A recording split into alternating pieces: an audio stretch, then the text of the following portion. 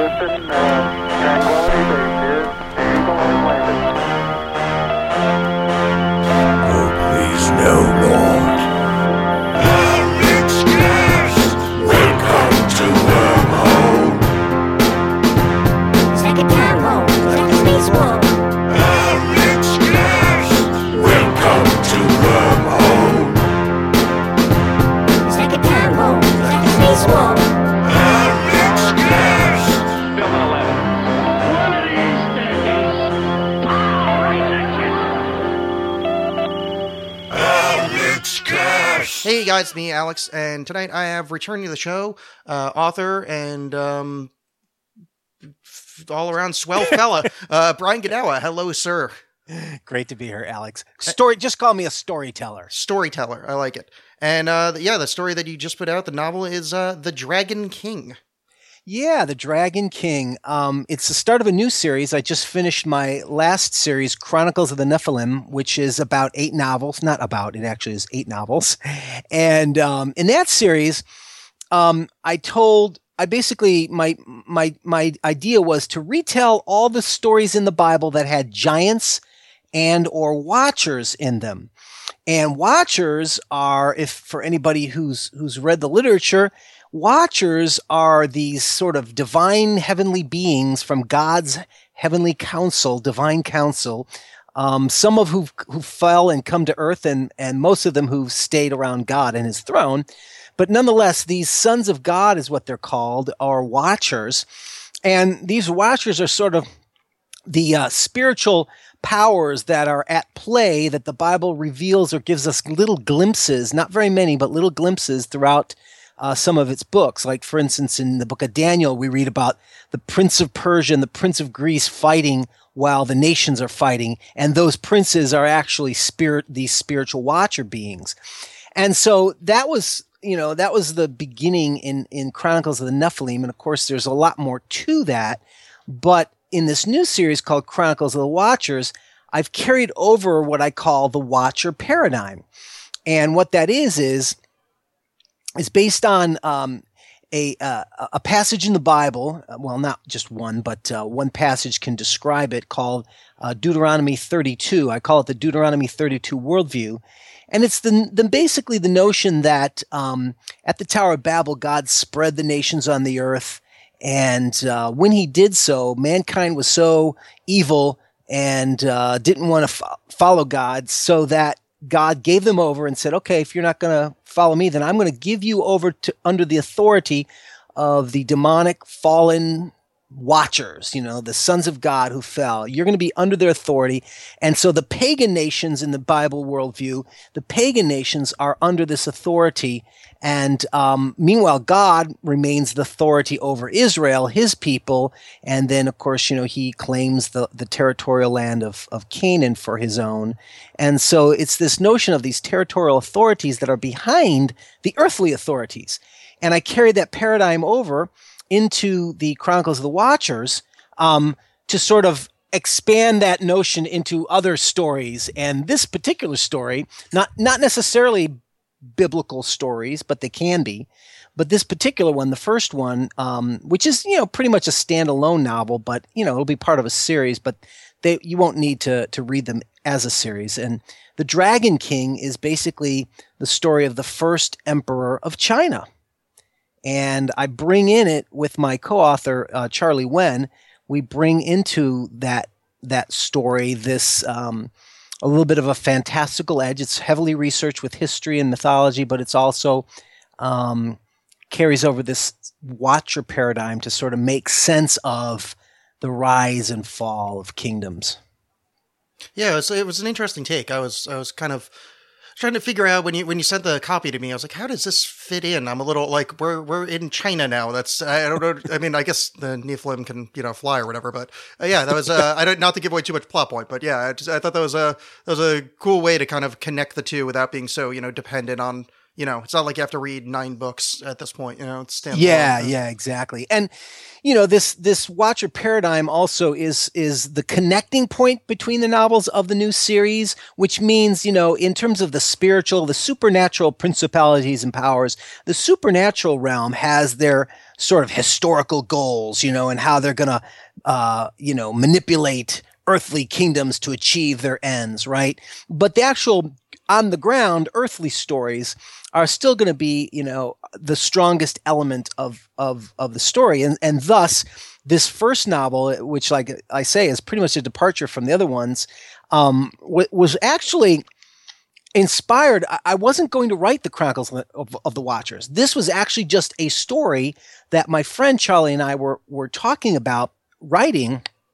And as we developed the story, I realized, oh my gosh, this fits in, as I did the research and found out these connections, these very interesting connections, I thought, Charlie, this fits into this Watcher paradigm, and that's kind of how it ended up becoming part of the series. But when he first came to me, Charlie is actually pretty famous. He's the co-founder and head of the visual department at Marvel Studios, or at least he was up until just recently.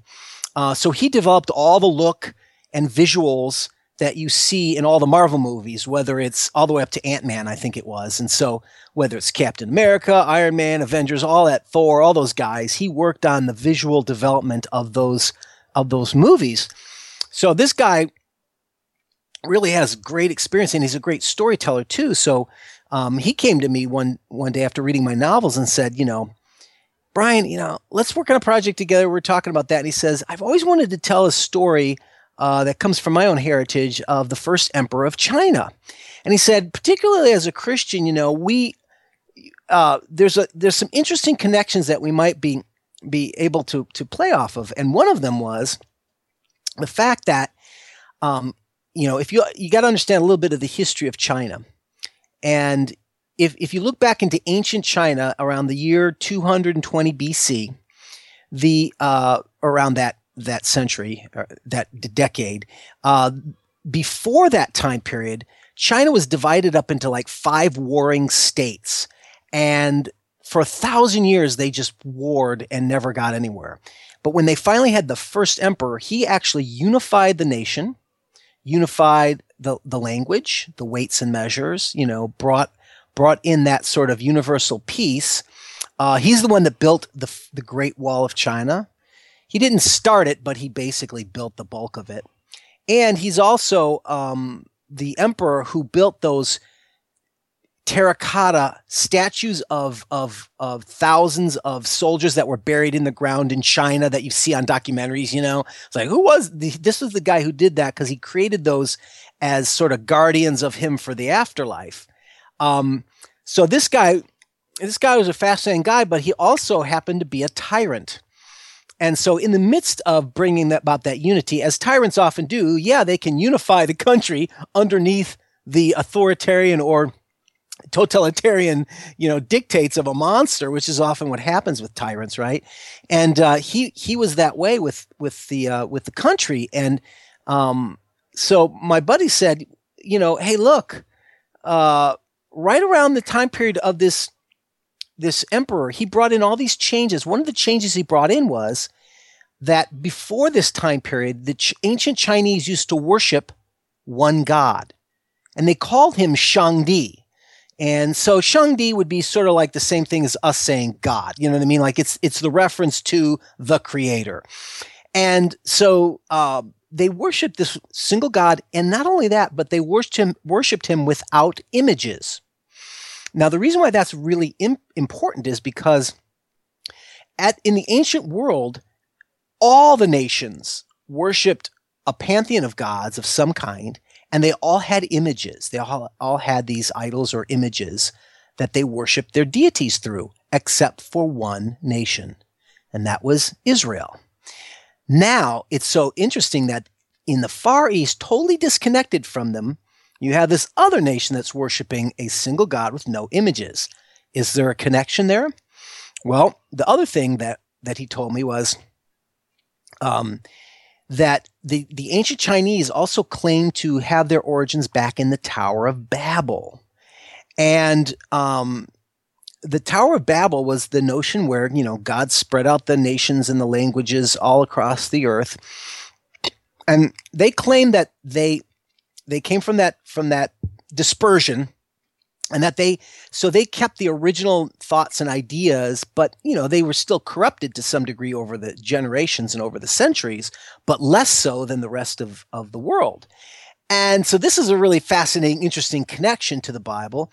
And the other thing he said was, the notion of the dragon in China, of course, is ubiquitous now, but before this first emperor, it was an image that was used, but it wasn't universal, and it wasn't universally used or even universally positive in China until this emperor. And from within the biblical paradigm, of course, the dragon or the serpent is a negative image that comes from the garden, the fall of man. So we started to see some very fascinating connections from our own worldview. And that's where I said, Charlie, I go, this is really a fascinating story. If we tell this journey, but let's tell it within the Watcher paradigm, because it had that connection, and that was sort of the beginning of the gestation of the story. But there's just so much more to come that blew our minds, that opened the doors to what soon became the Dragon King. Yeah, that was a pretty. So, kind of, I guess it's kind of off page on that, but how kind of convinced are you of this? Off fiction book page. Like, do you think there is any kind of actual connection, or is it just two cultures coming up with similar ideas? Personally, I look, as a fiction writer, as a storyteller and a dramatist, my goal is to tell a great story and to be faithful to the spirit of of the truth, right? And so I use a lot of fiction elements. I draw from legends, but I try to draw from legends and traditions and such as part of the heritage of creativity, right? My own personal view is I believe there's always some truth in all of these legends and all of these possible connections. But, there are always multiple ways of interpreting the facts. So the facts come first, and the facts are that the Chinese people, actually, there are many Chinese Christians who make the argument today. The Chinese people will say, the Bible and Christianity is a Western religion and we're Eastern, so they reject it. But the Chinese Christians are actually making the argument, no, it's not a Western religion. Because if you go back to Shangdi, it's actually very similar to what was in the Bible before we even had the Bible. And like I said, this connection to the Tower of Babel, I know some people think it's just a myth story, but it certainly is a story that tells the origins and connections of all the nations on the earth.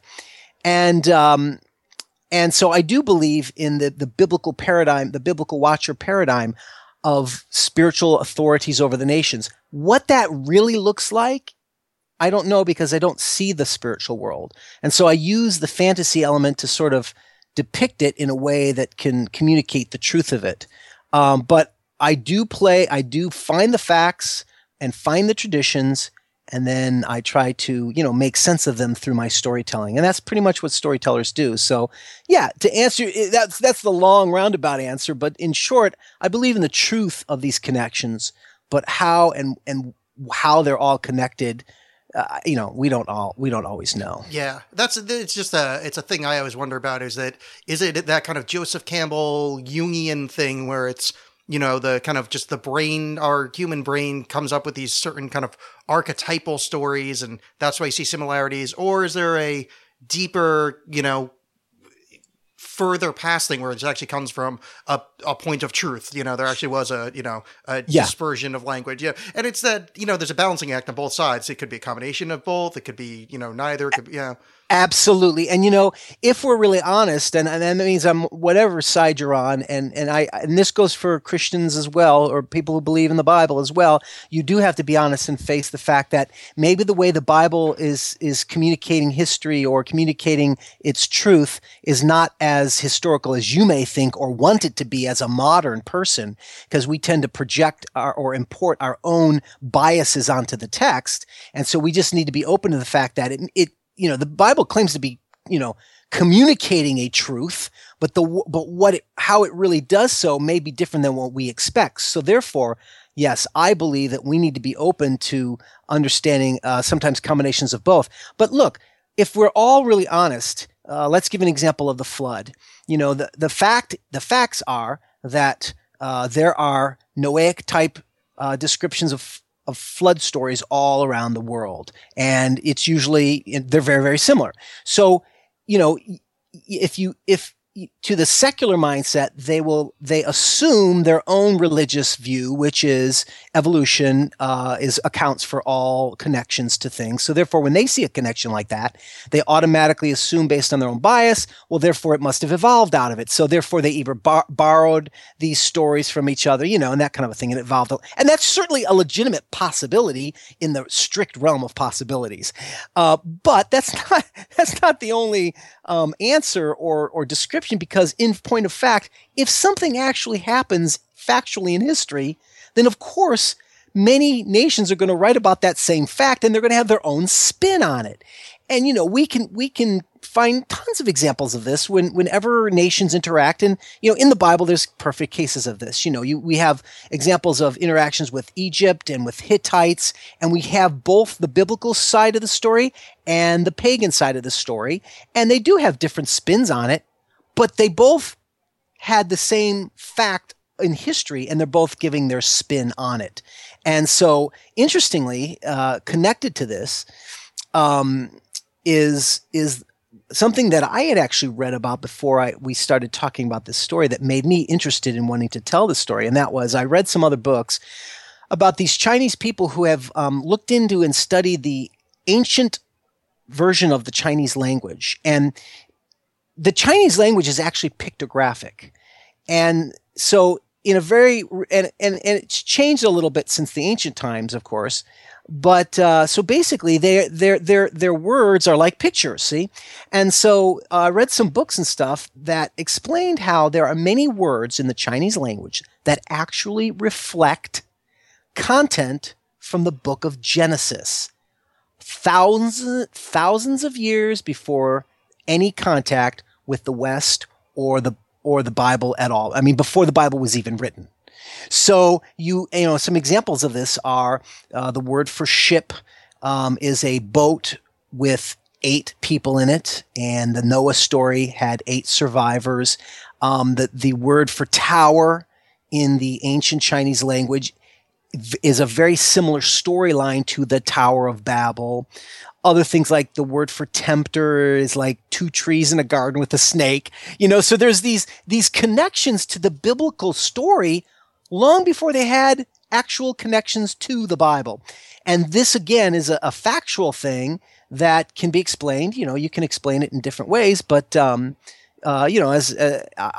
think that it just simply reflects that, these things occurred, and then the Chinese people, migrated and lost connection with the West altogether, and they developed their own sort of interpretation of what really happened, And over the generations and centuries, things, whatever, you have your spin. So that was another fascinating connection to this spiritual storyline that I, as a person interested in Bible stories and Bible connections type of thing, I found that fascinating, and so we wanted to explore that a little, but not in a way that was sort of like the Chronicles of Nephilim, where it's all Bible oriented, because we did want to tell this story, this Chinese story, because it was a fascinating story in and of itself. And but how we made the connection was, we thought, okay, we want to tell this story of the Chinese beginnings of the Chinese Empire. But we also want to be interesting to Western readers as well, not just Eastern. And so we said, well, what was going on at this time in the West? And this was the time in 200 BC, was around the time of Antiochus the Great, who was the Seleucid Greek king over Mesopotamia and the Levant, which was basically Israel and such, and Canaan and such.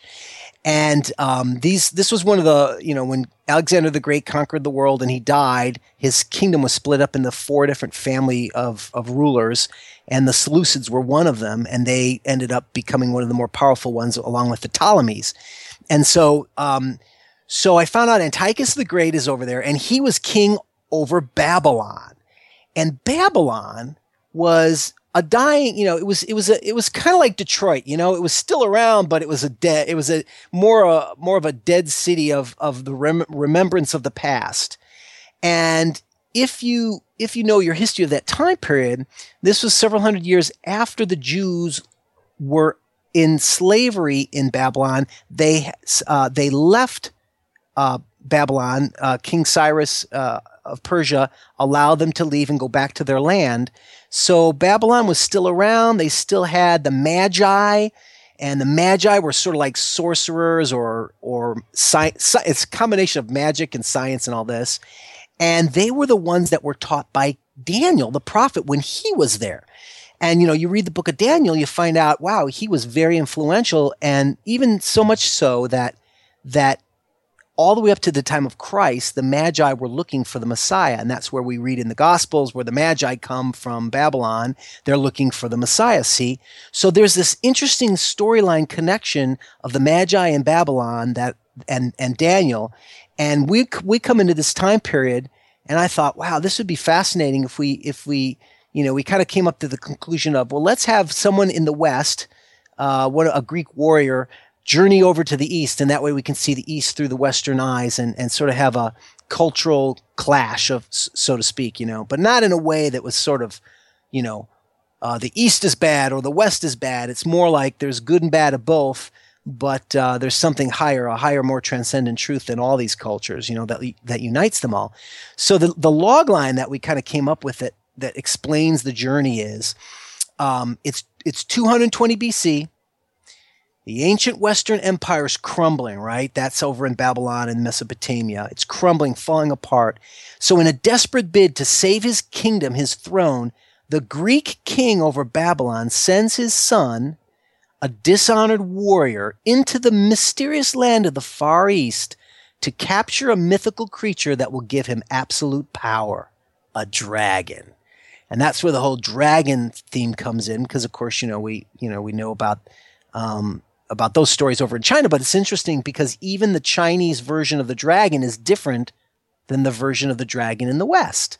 So this sort of East meets West theme is something that we really wanted to develop and explore along with other fantastical elements, but at the same time staying true to the basic historical storyline. Everything that happens in the story basically happened, and we put a little spin on it, but you learn a lot about what really happened in that time period. Let's put it that way. Yeah. No, there's nothing outside of while reading it, coming from a more secular side than you are.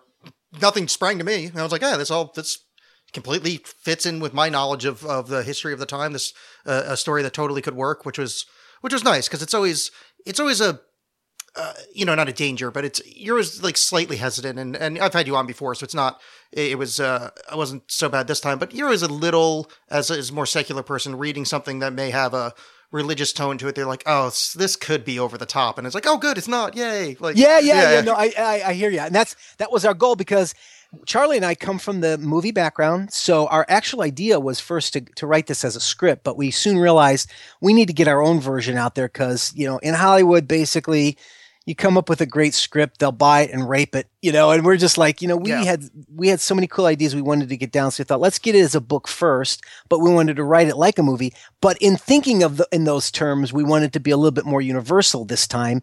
And I sometimes describe it as Raiders of the Lost Ark in China, because it kind of has some of those elements to it, Oh, totally, yeah. Without giving too much away, but and that's kind of how we saw it, and we wanted to tell the story that way.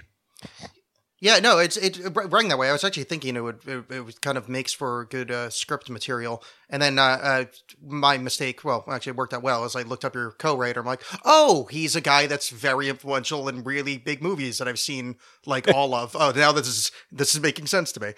Yeah, he should really be the one talking, because he'd be the one who would draw a better audience than me. But Charlie's more focused on his own. He's starting a new company right now, and so we basically developed the intellectual property together. Then I wrote the novel, and we're going to try to sell it, maybe get it made as a movie and such. But as the novelist, I basically wrote the novel. Yeah, it's good. Good person to hook up with. I mean, that's a great name to have on. That's a great name to have on a book cover. I know. Yeah, I mean, you don't get much larger movie franchises than what Marvel's doing these days. So, Yeah, absolutely. So here's kind of going a little bit more the historical side of things. The one part I don't get, and it's unfair of me to ask you, but you're on the show, and it's kind of part of the book. How come the Tower of Babel is part of the I never understood the Tower of Babel. God gets mad because they're building a big tower. They all speak the same language. Why do the Jews get like preferential treatment?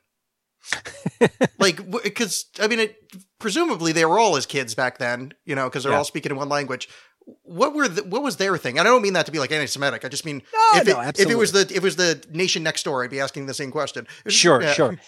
And, and by the way, I do come from the perspective that, you don't have to believe the Bible was historically true, even particularly in the primeval history. I believe that, like I said earlier, I believe that the way they're writing is not necessarily the way we write history. So you don't have to believe it's literally true like we understand history. It could be just their way of describing how ideological myths, as they call them, and I say that just, so that people can appreciate, storytelling is not, this demarcation of history and myth and all that. It just didn't exist in the ancient world, man. I mean, they enveloped it all because they saw life and reality as being sort of a living thing with spirits and gods and stuff. And, our modern scientific mindset, sure, there's been many advancements, but we also lost that mystical wonder about creation and such. But I'm getting off topic. Sorry about that. But what was I? What was I talking about? Oh no, it was just a silly question. The Tower of Babel. Tower of Babel. Yeah, okay. yeah. So the Tower of Babel story. Now, the basic essence of that is and if you understand the ancient. And this is all related to the Dragon King because it does kind of connect up with some historical facts. But the Tower of Babel, there are many scholarly arguments about what it was. Nobody's really fully sure, but one of the arguments indicates that it may have been the actual Etemenanke that is in Babylon, even to this day, the ruins of it at least, and that they're referring to that actual tower. But and of course that tower was a ziggurat. And so the notion of building a tower to the heavens is misunderstood by people who don't understand the ancient worldview. That phraseology doesn't mean that they think that they were literally building a high tower to reach the top of the sky or something like that. What that reaching to the heavens meant was that it was an expression of connection to the gods. And so in actual fact, they believed that the ziggurats were man-made mountains. They sometimes even called them cosmic mountains because they believed that the gods basically resided on the mountains. And so then if they built their mountain, that the gods would come down to them. And that's why they would build the mountain. And at the top would be the little temple. And that's where they thought the gods would come down. And they built it like a staircase so that, the idea of they could ascend and to the temple, and then the gods would descend, and that's where they would commune. See, so that's the essence of what that means. Building a tower to the heavens, meaning a connection to the gods, and this would be an offense to Yahweh as the monotheistic God of the Bible. And so that's offensive. It's a kind of it's a literal rejection of the Creator God. And so when he says in Deuteronomy 32 that he spread the nations on the earth and he placed them all, the pagan nations, under the authority of the false gods, but he kept Jacob for himself. This, of course, there were no technical Jews at that time. So what he was doing was a prophetic announcement saying, he will ultimately choose a people in the future that will be his own people, just like these people have their gods. I'm going to have my own people, and I'm going to have my own land as they have their own land. But I'm going to keep them for myself. And so the notion in the Bible, and then of course through Abraham is how he chooses them. But that Jewish notion of the chosen people, it very clearly says in the Old Testament that, I did not choose you because you were more righteous than the nations or greater than the other peoples or anything like that. But I chose you out of my grace, out of my love. And so they don't deserve it. And that's part of the notion of understanding God's grace throughout the whole Bible, not just Old, but the New Testaments. But the notion there, so the notion there is that there is a sort of a reality to the gods. And this isn't, it's not necessarily a polytheistic version either, because these gods aren't equal. Within the biblical worldview, these lesser divine beings that sort of become the gods of the people, they're worshipped falsely, and they're actually sort of, I guess the best way to describe them could be fallen angels, that kind of a thing. And this is the paradigm that began in Genesis 6, where it talks about the sons of God, which are these watchers, came to earth and they mated with daughters of men, and they bore them the giants and the Nephilim. And yeah, a lot of people think this sounds mythical, and some people believe it is, but the basic idea there is in all the religions. This is where you get the notion of the gods coming down and having sex with human beings in all the ancient religions.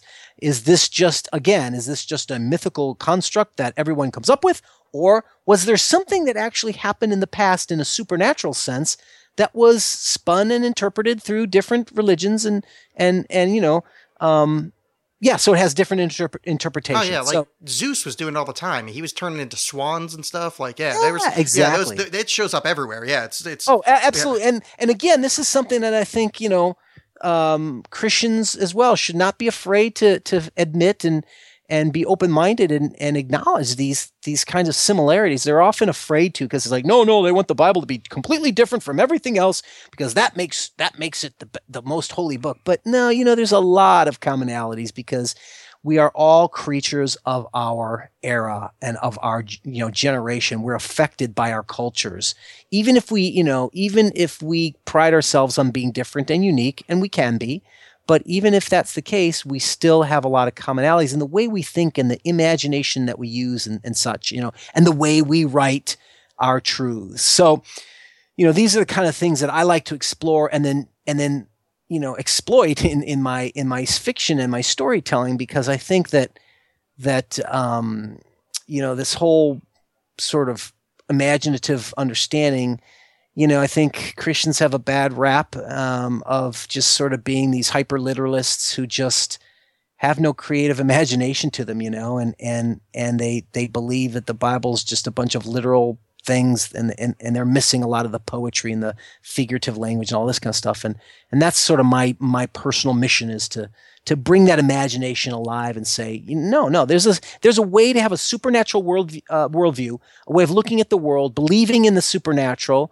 And yeah, there's doubts and there's questions about that, and fine, but we can tell these stories in a way that's meaningful and truthful, and we don't have to be fundamentalists. Let's put it that way.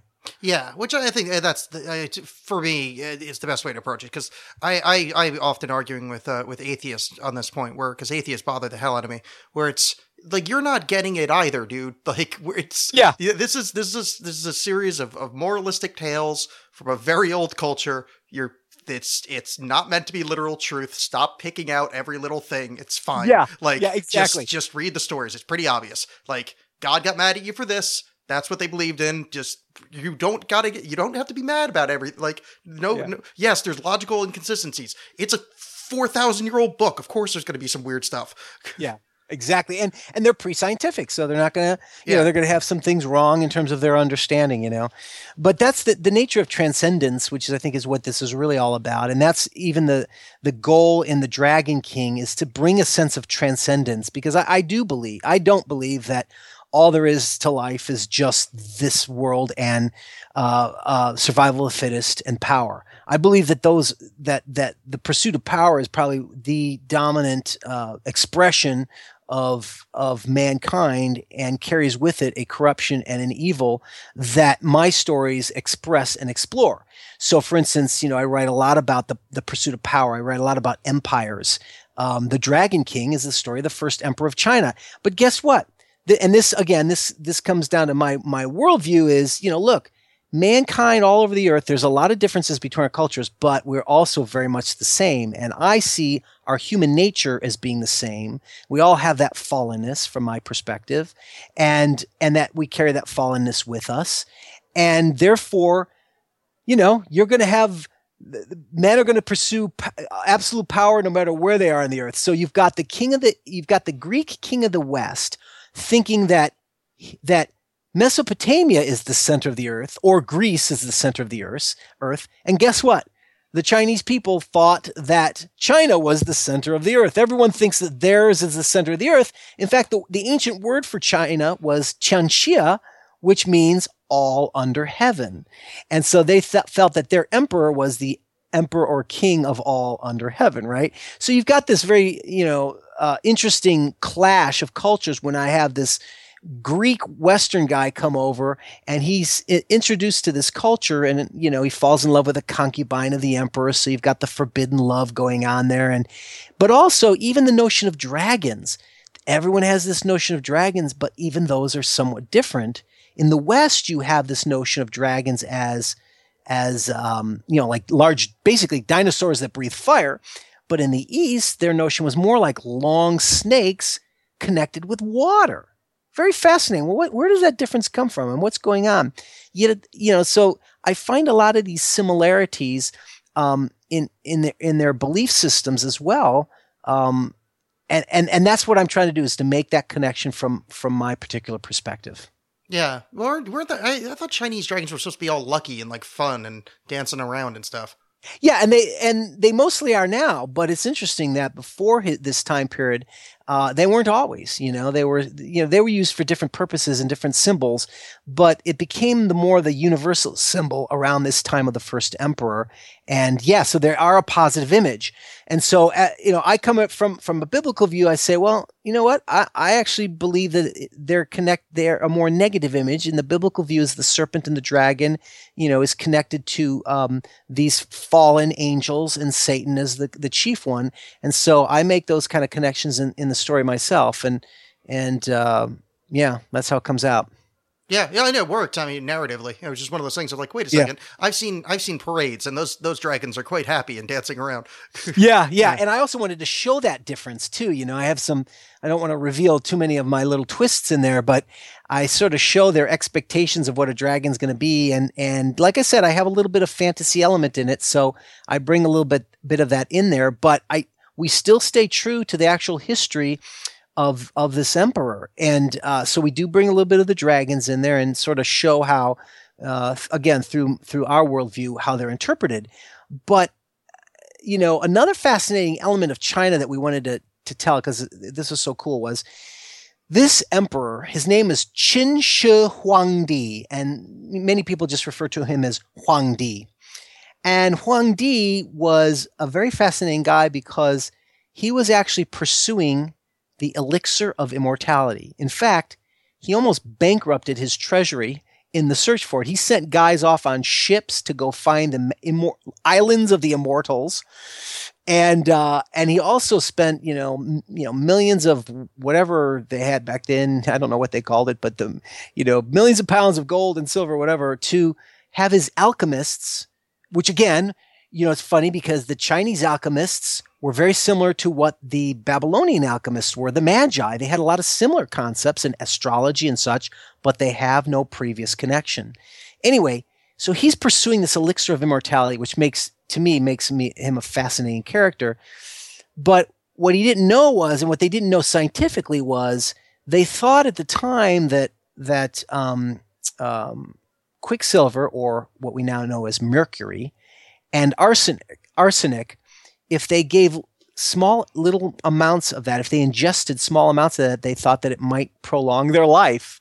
And so they were giving this to the emperor, and they didn't know that they were actually poisoning him and making him go insane. So the last years of his life, he was a mad tyrant who did some crazy things, and we bring those into the story as well, including a final day. In his final days, he was searching for sea serpents to kill. Oh, well, that was a thing that popped out too, the Island of the Immortals, because that reminded me of the Epic of Gilgamesh, because what's his name? Utanapishtim or whatever ends up on the island, the one immortal guy. Yeah.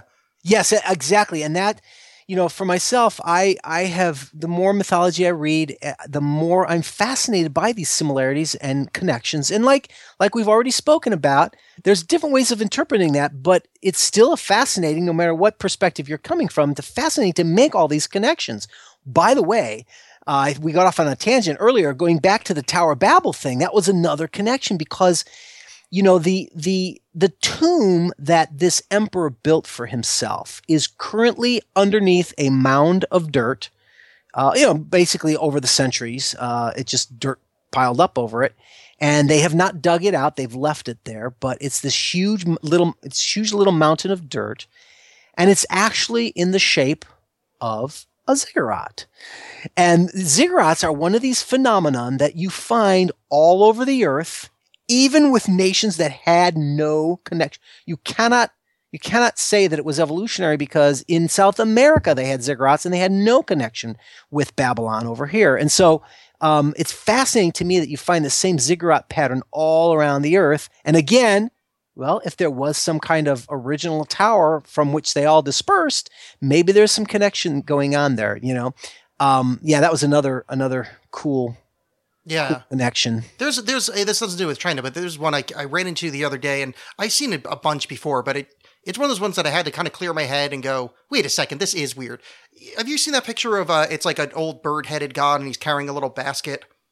And no. So this is general stello relief. Bird-headed god carrying this little basket. There's a picture of one guy, bird-headed god carrying a basket, then bird-headed god carrying a basket. One's from Babylon, the other one's from South America, and it's the same friggin' handbasket. Like, it's the same design of the head. The bird. Oh yeah. I think I have heard of that. It's one of those things where it's like easy to kind of look past because it's like, oh well, that's weird. But then no, I have to sit down and go, no, that's really weird. They didn't know each other. That's not accidental, Well, as a matter of fact, too, and I mean, this dispersion theory. It's not some kind of mythical thing. I mean, there are very many scholarly attempts to try to explain. There's a lot of these weird connections, and this isn't conspiracy theorizing either. It's actual historical facts that they're trying to explain. And for example, in South America, again, where they have these ziggurats, I think they're called the Olmecs. And they are the most ancient culture that they found down in South America. And they believe that they seem to have this very similar morphological characteristics with Asians. And so those Indians down in South America may have Asian origins, which means somehow they've traveled over, traveled over there. I don't know, Pangaea, who knows? But yeah, so some those fascinating connections, and I make a lot of those in the Dragon King, again, to sort of spell out that what I think is a sort of a supernatural connection in some way. No, it's totally interesting. It's one of those things where I find it easy to gloss over, and I have to remind myself that, now that is genuinely strange. Like, the fact that, like, okay, I could see there being similar flood stories. I could see that being just... Everybody came up with that same idea. I mean, there's a crap load of water to your left, pretty much anywhere where you grew up. Okay, right. I could see a flood story coming up. But a story about a big tower where languages get dispersed from, all right, now let's start and get a little weird. Like, there's some stuff where it's like the specificity of how common it is. Like, this is actually leading me towards, there's some kind of historical something to this, because that's way too close, Yeah, no, absolutely. You're absolutely right, because there are actually there are also tales of a tower dispersion in the Americas as well. So yeah, and as well, the most ancient one I think that we know of is Sumerian, and the Sumerian tale, which is not connected to the Mosaic text. Like Moses didn't draw from that text. He was drawing from some other sources probably, but it's very similar, because Sumer was, of course, way long before Egypt even. So, there's these stories that, and this is, you're right, this is where I agree with you, where they're like, okay, there are some elements of some things that, of course, even like nowadays, as a writer in Hollywood, whenever you come up with a unique idea of a script and you write it and you try to get out there and sell it, and you start finding people start saying, oh, we already have a script like this, it's like, there's nothing new under the sun, and a lot of ideas have been done. But when a lot of the elements in a story are very similar, you can actually sue in Hollywood for the ripping off your story. If that's how people prove the fact that you ripped off my story is by proving, well, these connections that you have in your script are the same. I sent you my script years ago, and then you have these same elements as mine, and that proves that you took them from mine. So, but when that's going on between cultures that have no connection, that becomes very interesting. And this connection between East and West is something that we dealt with as well in The Dragon King, because the idea is that China didn't have connection with the West until like after the first century, AD. So it's like in BC, they're completely disconnected. However, in recent years, they have discovered oracle bones in China. And these are basically bones that they've carved in their little, stories of and trade and such, and they've discovered that there was probably some connection between Cyrus, king of Babylon, and China, because they find references to Cyrus in these oracle bones. So, as a matter of fact, what we thought was the case was, they didn't have connection until this, first century or so. It's actually not true, that they actually may have had connection with Babylon even as far back as Cyrus. Very fascinating. Maybe he was doing some trade with them. I don't know, but that's definitely another fascinating connection that we bring in, because the reason why there's a connection, it all goes back to the Tower of Babel, and again, I don't want to tell all of it, so a lot of that's in the Dragon King, but. Yeah, I'm trying to pick and choose not to give away too many details. Yeah. Well, so question, I guess let me preface this. Can I give away one of the artifacts? Would that be an okay thing to say out loud, or is that too deep into the book? Yeah, you know what? Well, let me give, I think I know what you're talking about. The artifacts. I already said this is like a Raiders of the Lost Ark. Is that what you're talking about? Yeah. Yeah, I'll give it away. Oh, please, because I think that was a cool point, but I'm like, I don't know if I should ask anything about that, because I don't know if that's like too pivotal. Yeah, I don't always talk about it, but sometimes I do, because you know what? People just they love it anyway. And exactly, it's really interesting. So this was something I found by research, by the way. Again, this is legends and stuff, but the fact is the legends exist, and I didn't make this stuff up. I didn't make these connections. They're actually there, and one of the connections I found was, remember again that, I'm talking about the Greek West and their king over Babylon. The old Babylon's gone away now, and it's just a crumbling city. People still live there, but it's not very, it's not the power of the earth anymore. It's the Greek Empire is, but they're over Babylon, right? And so they're, they still have magi there and all this. And I found out that, in fact, this wasn't even going to be in the story until we was doing more research and stuff. And the Raiders of the Lost Ark, and all the books that have been written about what happened to the Ark and all that. There's tons of legends and stuff. But one of the things that they don't mention is that the contents of the Ark. What happened to the contents? Everyone's talking about the Ark, but the contents. There were some. Aaron's staff was in there, and a jar of manna from the wilderness was in there, and actually I think the tables of the law as well. But nevertheless, these elements were in there, but those have a different history. And when the Jews went into exile in Babylon, one of the legends says, that I think Jeremiah or someone, buried the ark in a cave or something, and then that's how from there, all the other stories and legends came about. On, I know that there's multiple legends about where the ark is, but it kind of came from there, where they were taken into exile, and then that's when they lost track of it. But there's actually one of the pseudepigraphal books, I think it's the Book of Jubilees, but one of the pseudepigraphal books also has a legend that the contents of the ark went with the Jews to Babylon. And that was something that blew my mind, because I thought, oh, well, that's interesting. And I thought, well, there's a fascinating connection. I wonder how that fit. And it blew my mind, because we were able to work it into our storyline that in a way that was just truly amazing. And again, based on legends, but it was a cool possibility that some of these elements, what if these elements were really in Babylon and they were brought with them over into the Orient, and what might have happened. So, Yeah, that's the connection that we have with that sense of Raiders of the Lost Ark. Yeah, I had not heard that, and I ended up doing a little Googling around. I was like, oh, I didn't even realize there were like alternate theories of like what was on the, the what happened to the stuff on the inside.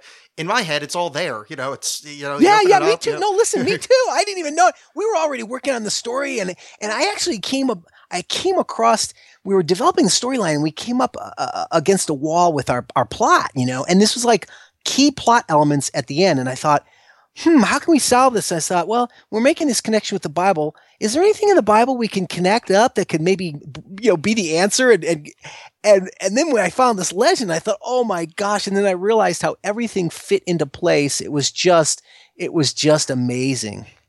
Yeah. It was a fun little, again, I'm not giving anything away. Staff of Aaron. I gotta tell you, I know nothing about that. You want to elucidate? Because I'm pretty sure a lot of my audience doesn't either. I'm more familiar. Yeah. So I remember Moses having a staff. I seem to remember other staffs. I don't remember this one. Well, the staff of Aaron was in a particular point in time in the Bible. They were still developing the priesthood, and they were still they had the tabernacle in the wilderness. They hadn't settled down yet in the land of Israel, and they hadn't had a temple and all this. And so there were still fights over power and control within Israel, and who were the true priests and all this. And so there's all this argument. And then, got through Moses, God said, hey, look, I'll tell you who's going to be the real priests and who are the frauds. And, take the heads of the families and have them bring their staff and lay it before me. And whichever staff blooms almond blossoms the next morning or something like that, that is the priesthood that I choose. And Aaron's, who was Moses' brother, he was one of the, he was the one that was claiming to have the priesthood, and his was the only staff that blossomed the almond blossoms. And then that was the miracle that sort of validated the Aaronic priesthood. See, and the priesthood is very, very crucial in understanding this biblical paradigm, because the whole picture is man is created by God, but man is also depraved and turns away from God and seeks to, sort of control his own destiny or whatever, and rejects God, and so he must be forgiven of that sin that separates him from God. And so we need a priesthood, a mediator who can stand in the place and sort of offer the sacrifices that will make the expression of forgiveness and connection of God that can reconnect people. So the priesthood in there was very crucial for connecting sinful man with a holy God. And the priesthood was sort of like the middle mediator, see? And so that's something that comes into play as well in the Dragon King. But the other element in there was another miraculous thing. There was the tables of the law as well, which, that Moses brought down from Mount Sinai. Actually, those were destroyed and they were remade. But nonetheless, those are the, and I'm putting in heavy quotes, the 10 Commandments. Yeah, the 10 Commandments, yeah. exactly. There were 10 Commandments, and those 10 Commandments were sort of like, if you study it, you'll see the 10 Commandments are a summary, sort of like a table of contents for the rest of the law that followed. And so, anyway, but then there was another jar of manna that was placed in there as a memory. And this manna was supposed to never rot. Now, the miracle about that is not just that it doesn't rot, but that the manna comes from the fact that when they were in the wilderness, the Israelites, didn't have food, and they were hungry and crying out for help. And God made manna every morning. Manna would appear with the dew of the morning, which was sort of like a flaky substance that they could use to cook and create bread and all this kind of stuff. And so it was the miraculous provision of food in the desert, basically. And they called it manna because the word meant, what is it? They didn't know what it was, and they thought it was the food of angels or something, But the thing about it was that it would rot at the end of the day. So it would only last long enough for them to eat, so they couldn't, hoard it, right? God didn't want them hoarding. They wanted the Israelites to trust him daily. That makes sense.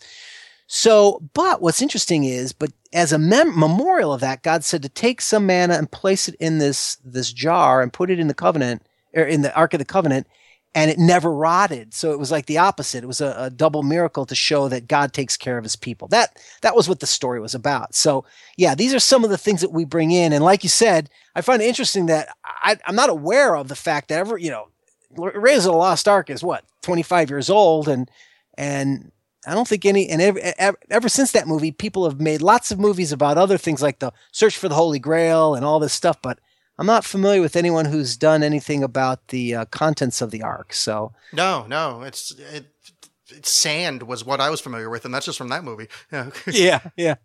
Yeah, that's a cool story. Have you ever seen this? Is sort of an aside, but you ever seen that guy that tried to build the manna machine based on biblical specifications? No. This guy went through and read the account of wandering the desert, and he used it as an interpretation of that. What they were describing was a machine that was sucking in moisture or dew or something, and then creating manna every morning. And he went through and tried to build it. It is fascinating to listen to the description of this, because he goes through and just, oh man, the interpretations he makes with like lines of it, and I mean, and he builds a machine, like, or at least the sketch of one. It's pretty wild. If you ever have any time on your hands, it's well worth looking at.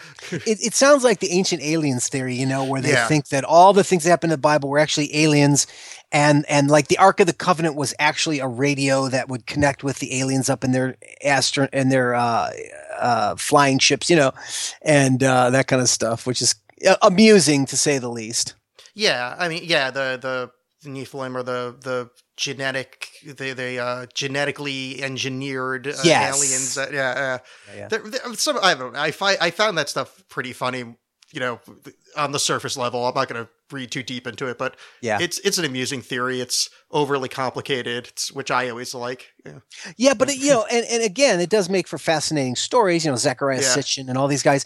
And look, it goes back to what you and I were talking about earlier, and that is it's another attempt to address the facts that we have these commonalities between all religions, commonalities of artifacts all around the world, which, by the way, if you research the ancient astronauts, ancient aliens theories, there's plenty of debunking websites. A lot of that stuff is bogus crap, but there's still some truth to the similarities, right? And so it's really simply, it shows you the power of presuppositions.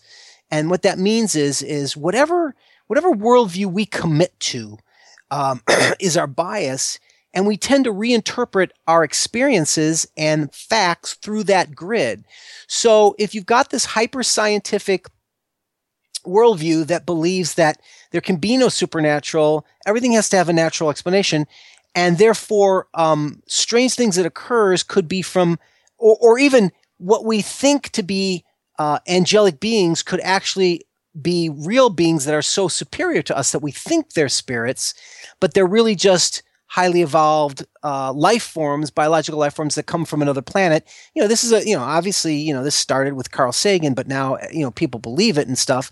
And within their paradigm, that's how they interpret it, because, again, your worldview can dictate and gives you the spin for how you're going to interpret the facts. So they're going to look at these religious commonalities and say, well, here's how we can explain them. Because aliens visited the earth, mankind was ignorant, therefore they interpreted aliens, because of their ignorance, they interpreted them as the gods. And since the aliens connected all over the world, that's how these things that we think were miracles were actually advanced technology. Because after all, ignorant, uneducated man often thinks that science and technology are miraculous, right? And so it all makes sense within their paradigm in a way. But again, I think it's just another proof of the fact that you can have the same facts, and depending on your worldview, you can interpret it completely differently, consistently within your little worldview, Yeah. I say that talking to anybody of a different view, or, it's actually, especially people that I agree with. I like to stress the point of, just keep in mind, we're being biased even by, even saying I'm open-minded, that's a bias towards open-mindedness. Like this, that is a bias. Yeah. Listen, I'm totally in agreement with you. And I support that even, again, for Christians like myself. It's like, we have to be aware of our biases no matter who we are. And that makes us more fair to other people and more respectful of them, even if it just makes you more humble, so that maybe you're not so, whatever. harsh and cruel to other people with what they believe, but that you realize, well, I've got bias and spin too, and I need to be aware of my own because whatever your glasses, like if you think of your worldview as a pair of glasses through which you look out at the world and interpret it, your rose-colored glasses will will block out things that are rose-colored. So you'll see things that other people can't, but then you will miss things that your glasses blind you to that other people's glasses don't. So this is how we can say, well, look, maybe I need to listen to what other people's worldviews are saying and learn something from them, to apply and find my own blind spots. There's nothing wrong with that. Even for Christians, they don't have to be all fundamentalists who just say, well, we have the only truth and, everything in the Bible is literal. And if you deny it, then you're going to hell and all that kind of stuff. I mean, no, it doesn't have to be that way at all. Yeah, I agree. I think that's a hell of a good point. That's a thing we can take home. I've learned a lot from atheists, man. I've learned a lot of facts from atheists, and I've learned facts about the Bible that Christians were afraid to tell me about, so they didn't tell me, and they were dishonest.